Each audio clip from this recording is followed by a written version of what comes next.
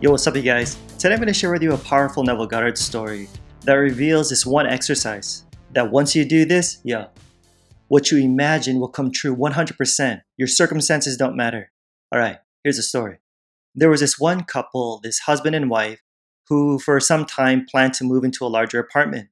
And the more they thought about it, the more they realized that what they really wanted was a beautiful penthouse. The husband expressed he wanted one with a huge window looking out to an amazing view. The wife wanted to have one side of the walls mirrored from top to bottom, and they both wanted to have a fireplace. And it was a must that the apartment be in New York City. For months they had searched for an apartment like this, but couldn't find one. See, at the time, the securing of any kind of apartment in the city was almost impossible, because not only were there waiting lists for them, but all sorts of special deals were involved, including premiums, the buying of furniture, etc. Anyway, early in the spring, after months of fruitless searching, they finally found one. A penthouse apartment facing Central Park. But there was a problem. The yearly rental was several $1,000s more than what they wanted to pay. So they kept looking at other penthouses throughout the city.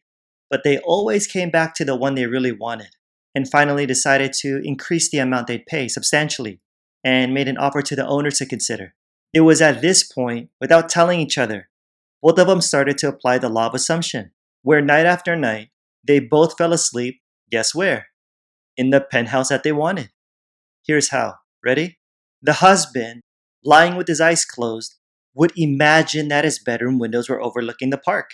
He'd imagine going to the window first thing in the morning, enjoying the view.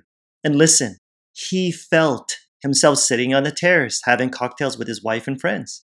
In other words, he experienced the reality of already living in the penthouse, right? In imagination, not realizing that his wife was doing the same thing.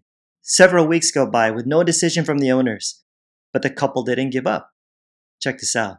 One day, out of the blue, someone told them the penthouse was vacant. So right away, they made a request that it be given to them, only to be told that it was impossible. Why? Because not only was there a long waiting list, but it was already promised to a family. But you know what? Somehow, some way, they ended up getting the penthouse. Boom.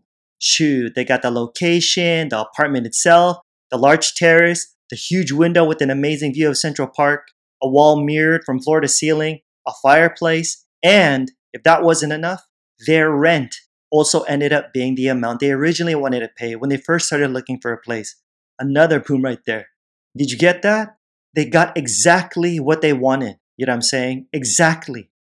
Know what you want and try this tonight, you guys. Go to bed imagining that what you want is already yours.